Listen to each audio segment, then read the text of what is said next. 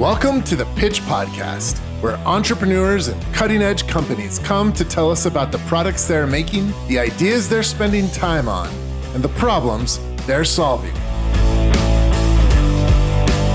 Here's your host, Warren Spiewak. Welcome to the Oil and Gas Pitch Podcast. Today I got Andrew Bruce with me.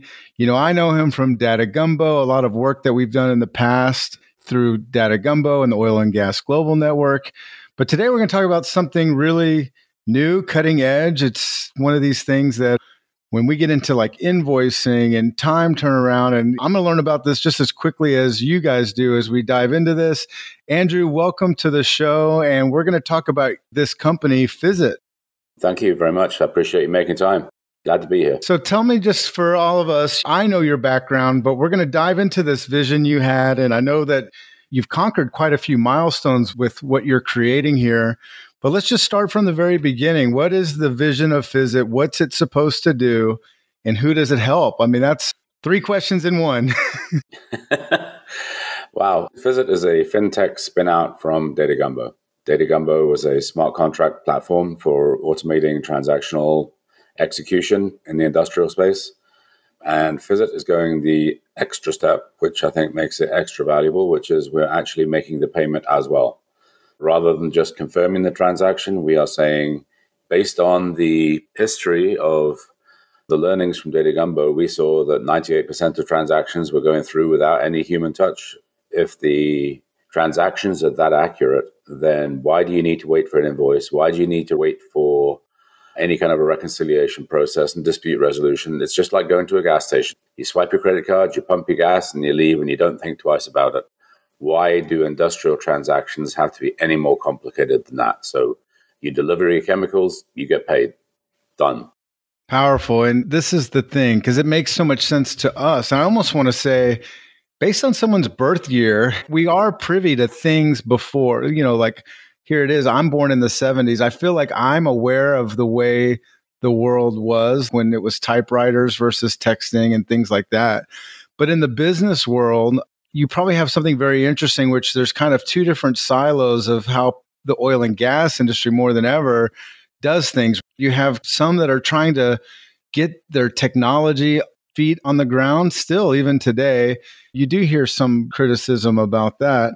But in this case of money and finances, and more importantly, this cycle of how long it takes to get paid, things being held up, waiting for invoices, and even this is what I'm really interested in.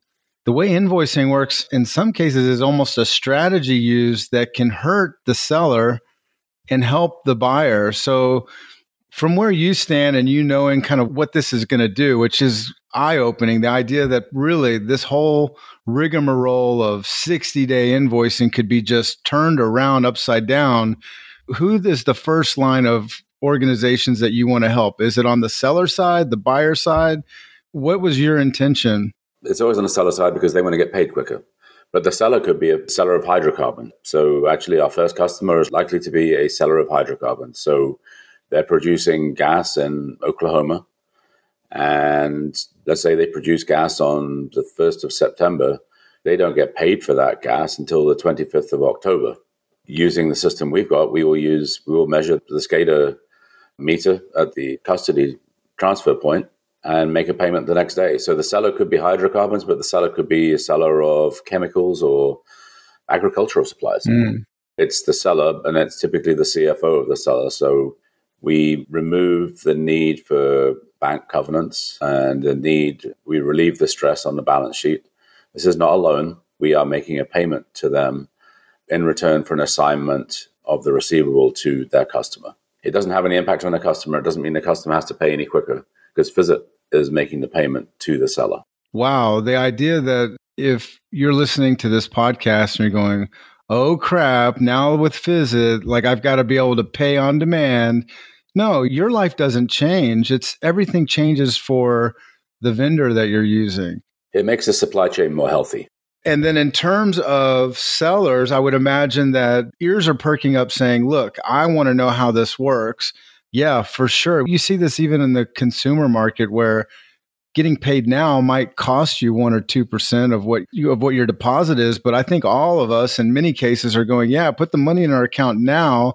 And it's fair. Like it feels fair to not have to wait. What is your value proposition to sellers when you sit down? Because I could imagine there's like several different angles to what the benefit is for them. Can we dive into that? I would think it's a 3 or 4 part conversation. It's really about the time value of money and how much their capital is costing them today. They've more than likely got access to capital. Maybe they've maxed it out. You never know. What's the cost of capital? And then you do the net present value of getting paid today versus what they traditionally get paid in. And then you figure out, it's a very simple math equation at the end of the day. You don't need a PhD in finance to do this. I mean, you just need to say, if you can do a net present value calculation, you can figure out whether this is a deal worth doing or not. There has to be an electronic source of measurement because we, just like at a gas station, we are using a meter of some kind. It could be a SCADA system, it could be a flow meter, it could be a ticketing system, electronic ticketing system. But as long as there's electronic confirmation of delivery, what we will do is we use a smart contract to calculate the terms according to whatever the terms are between the buyer and the seller. We don't get in the middle of that. We don't change it. Obviously, we don't change it. It's none of our business. But based on the terms that they've already agreed, the smart contract will execute those terms, and then Fizit will make a payment based on the confirmed delivery. If there's no delivery or there's a meter that's my next question you're going to ask is, what happens if the meter is inaccurate or if there's some issue? If there's an issue or there's obviously, you can do some error checking at the meter level, making sure it's within the bounds that you expect. But as long as it is within the bounds, like I said, we're seeing 98% of them go through. Why not make a payment? Right. It seems to me like in addition to just the obvious swiftness of transactions, I've been reading a lot about where organizations are affected by social engineering, like the cyber attacks and people tricking them into paying. I think there'd be a huge amount of peace of mind that would come when you go, hey, I'm using Fizit for this one customer. My question to you is if I'm a seller and I began working with you guys, is this something I can scale across my entire book of business? Like, could I take all of my clients and put them on this program without a lot of friction? Yeah, I mean, it's a minimal setup. You've probably already got the data. You must have the data because you're doing business today. We need to connect to the data. But I mean, you asked me a question which I didn't answer completely. What are the other benefits? So if I've got a performance contract, I actually get paid for that performance.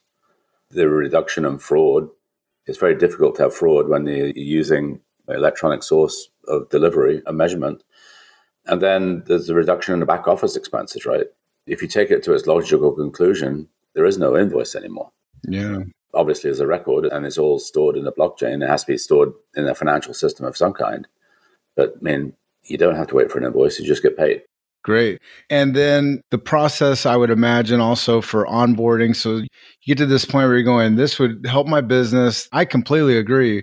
It's reducing risk in several different ways, from an electronic standpoint to even the fact that fiduciarily, I don't know if that's a word, but from a fiduciary standpoint, you have kind of like a partner almost like with checks and balances, I would imagine.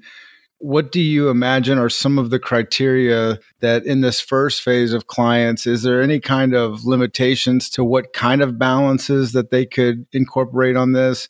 What are things that are considered when onboarding a new customer? Before I answer that question, let me answer another question. So you asked me who is the customer.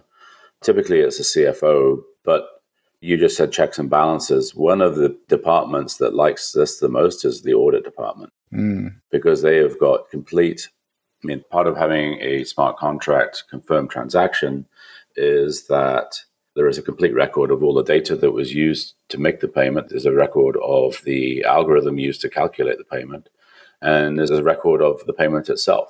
So if you want an audit of your supply chain, you've got it electronically at your hands at any moment.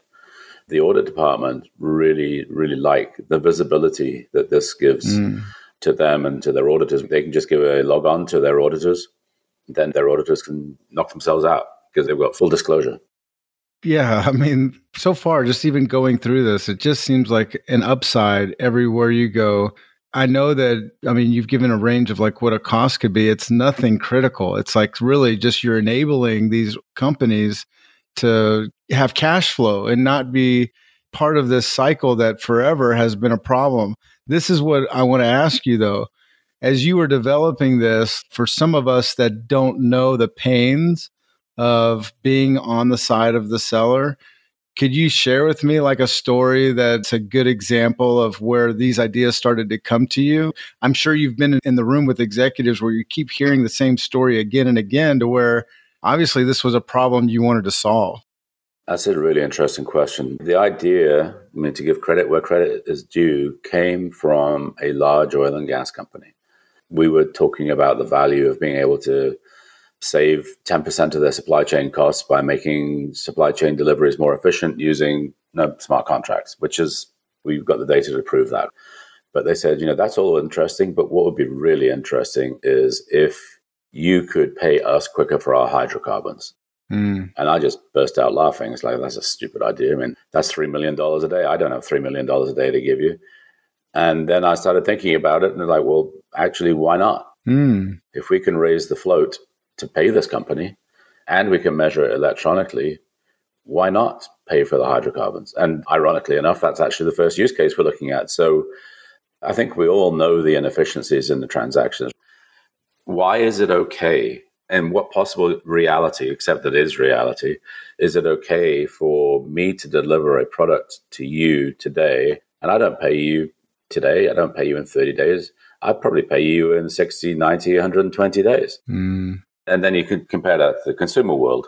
Amazon wouldn't accept that, would they? They'd just tell you to jump in the lake.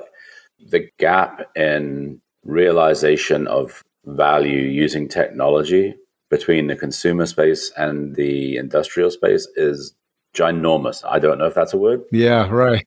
We're making up words today, but it's important because that's really what it is. It's like, how do you even put into words, not just the money that's been tied up for so many? And yeah, the bigger the company, the bigger amount that's tied up.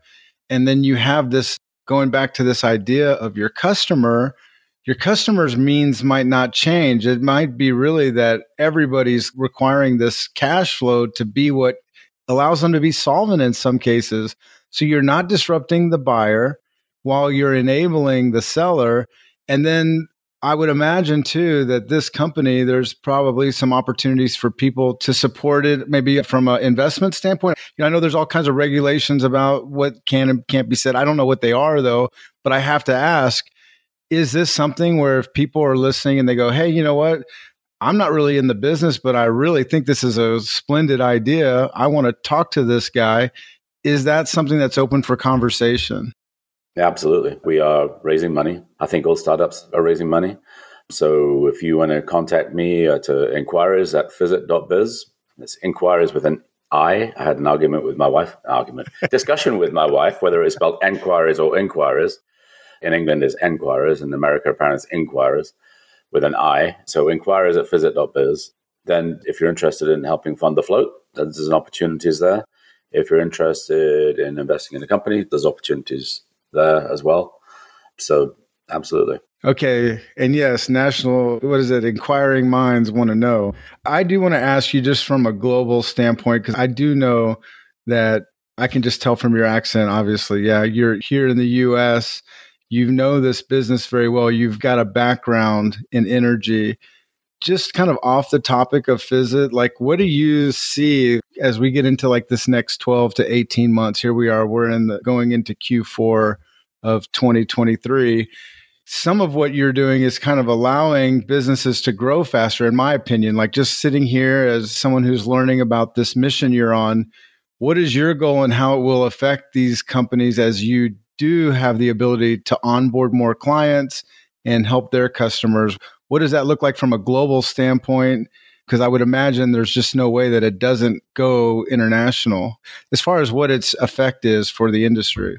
Well, we all know the energy industry is a global industry. It's one of the challenges of a startup, right? You can't start a startup and say, I'm in the energy industry. Oh, and by the way, I'm only going to do North America. Right. It doesn't work because it's a global industry. So you have to think global day one. Another opportunity that I didn't mention, which I should have done, is we have an ambassador program. So if people have got connections and would be interested in helping to resell this service, then that's something that is an opportunity for people to get involved to help us, because it's a big market with a big opportunities. The way we're addressing that is through an ambassador program, and we've got a pretty robust plan around that as well. So if somebody's interested in that, then let me know. Yeah, it sounds like if somebody has connections and they could be almost like an alliance partner, making introductions, helping more companies. And really all you're looking for is an introduction to share what the value is here, which seems so obvious. Which answers the question about global, right? Because how do you scale fast enough? And that's the only way you scale fast enough is by making it lucrative for other people to get involved in this opportunity and get compensated for it. Okay, another question I have for you is related to currency. So here it is. So you're accepting the fact that, okay, yeah, this is a global offering. So with that, currency changes. In some countries, currency changes by the day, some every 3 months. When somebody onboards with Fizit, is the plan that really any of the currency exchange and all that would be handled by your company? Well, this actually takes some of the currency risk out for customers, right? Because typically they make a delivery today, and in 45, 60, 90 days, the currency value has changed. Mm-hmm. With what we're doing, make a delivery today, get paid tomorrow, the currency risk is significantly minimized. Minimized. Reduced. This helps customers minimize their currency risk. Which is incredible, because even that part of it is, I'm sure it's tedious, number one, for the back office. It was a huge part of one of the companies I used to work for. I mean, we had a whole hedging strategy around the delay in getting paid. This really helps with that problem. Okay, that's like a superb kind of thing to know about this. But moving on to another thing, just because my head's kind of spinning on all these different angles to this, like I would imagine, just like you could have people that are interested in investing in helping other sellers, like being part of Fizit to make this business model work. Am I wrong to think that if I'm a seller and I've got massive account receivables, that there might be a good reason to contact you? Like, hey, I want you just to look at everything I've got out here, and I want you to see what all these trends are. And can we figure this out, even if I'm self-funding, how we solve my problem? Yeah, absolutely. I mean, we can take a look at a portfolio of receivables. And you asked me about getting started, and I forgot to answer your question sufficiently because I went on about the audit stuff. Well, it's a lot here. But what's required is we need to know that there's an electronic source of data. We know that you need to know there's some kind of a payment history. So we need to see, basically, we're pricing our deal based on what the payment history is of your customer. Mm-hmm. Therefore, what's our risk and what's our exposure? And do you have a clean contract? One thing that we can't get into the middle of is helping you resolve a lousy contract. So if you've got a contract that's full of disputes, we don't have the horsepower or the bandwidth to be able to help you figure that out. As long as the contract is, as one of our guys calls it, internally consistent, meaning it's clean, then we can just take the pricing terms, we can take the data that you've got, and based on your payment receipt history, then we can price the deal. And then we'll work with you on net present value of what's that worth. And like I said, it's a math equation. It's not complicated. Yeah. And I can't help but ask, are there challenges where somebody sits down with you and they go through these kind of very much required items that you're talking about, contract, what their contracts are, what the history is using a smart contract something that has to be a common denominator across all clients? And if so, are there any other challenges that we're not thinking of that are good to share with somebody who's contemplating reaching out as a seller? It's all about the data, to be perfectly honest. Is the data available? If it's not, we can put you in touch with people who can provide data, but that's the biggest change. I mean, there's the obvious one. Sorry, I've been stupid. Change management. Change is not necessarily welcome. You are changing the status quo of how customers operate. And are they comfortable with that? That's the biggest challenge. What I like about this is it's minimally invasive. We're not coming in saying you have to rip out your ERP system or change your ERP system or change your ticketing system or change anything, really. We're just saying we're going to take what you've got in the field and we're going to use that to make a payment. So we're not coming in saying you have to have a whole change management process, but it is change. And that is the biggest challenge I think companies have.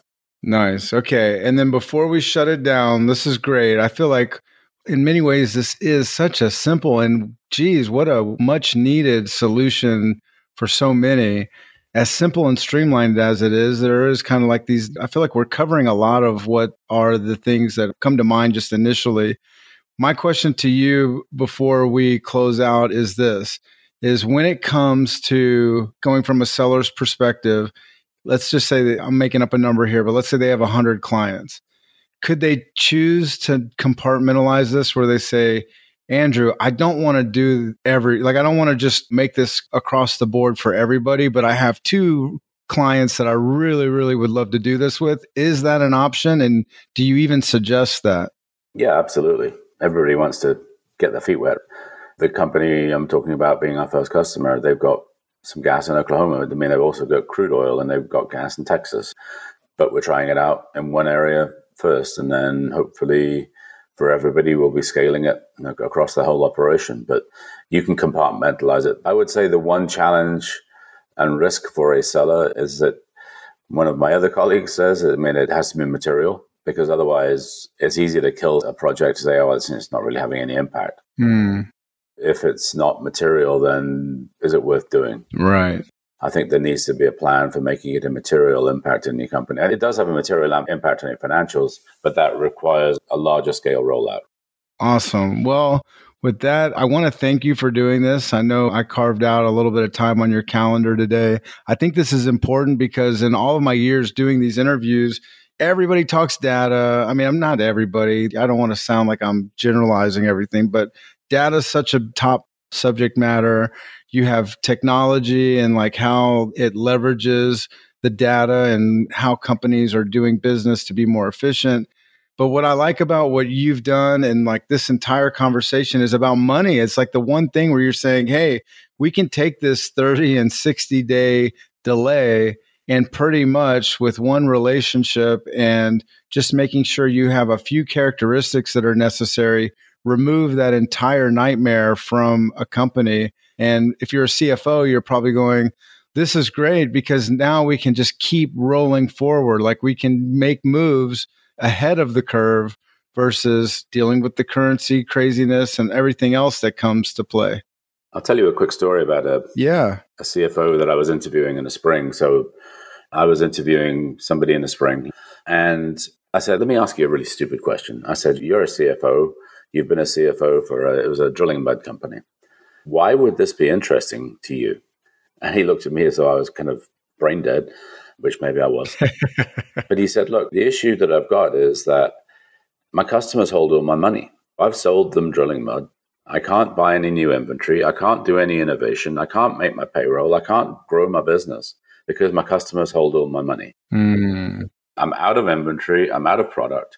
I'm keeping up, but I can't get ahead. He said, what you are suggesting to me is that when I deliver mud, I can get paid the next day, and then I can buy new inventory. I can make my payroll. I don't have to go and borrow money. I can run my business with my cash. I have the cash that I've earned as opposed to my customer having my cash. And it's like, oh, well, that makes it easy. Yeah. Even I can understand that. Yeah. In a nutshell, I think that's the value. No, that is the value. And this will for sure be a clip I put up on the OGGN site because this is exactly... One thing is to think really big with people with super deep pockets that can wait around for money and don't care about the interest on the money that's all tied up with the banks for them to do business. The other is to think about that exact kind of client that's going, this is enabling me. It's empowering me. It's actually allowing me to compound my results. That's super powerful. I think that says so much. And before we close out, I would just say, if you're someone who wants to look into this, not only from a standpoint of being a customer of Fizit, but if you're just saying, you know what, I want to be part of this and help make it happen, Andrew Bruce from Fizit, I'll have all of his information in the show notes, and you can reach out to him on LinkedIn or through the Fizit website. Andrew, any last words before we get out of here? It's a Friday. It's a Friday. It's Rugby World Cup this weekend, so it's a very big weekend. That is. I just want to say thank you. I really appreciate you making time. So thank you very much. It's a pleasure as always. Thank you. And I can't wait to hear more and catch up with you soon, Andrew. Thank you. And bye, everybody. Goodbye. Check us out next week for another fun and growth-minded episode of Pitch Podcast, where companies join us to share their solutions with the world. Sign up for our mailing list to learn more about our upcoming events at oggn.com.